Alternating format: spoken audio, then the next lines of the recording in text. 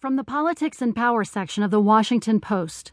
Clinton takes on Trump, spares Sanders at New Hampshire convention, by John Wagner.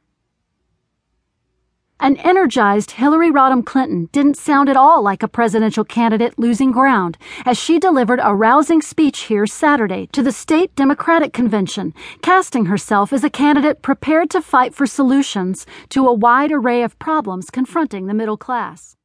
If you want to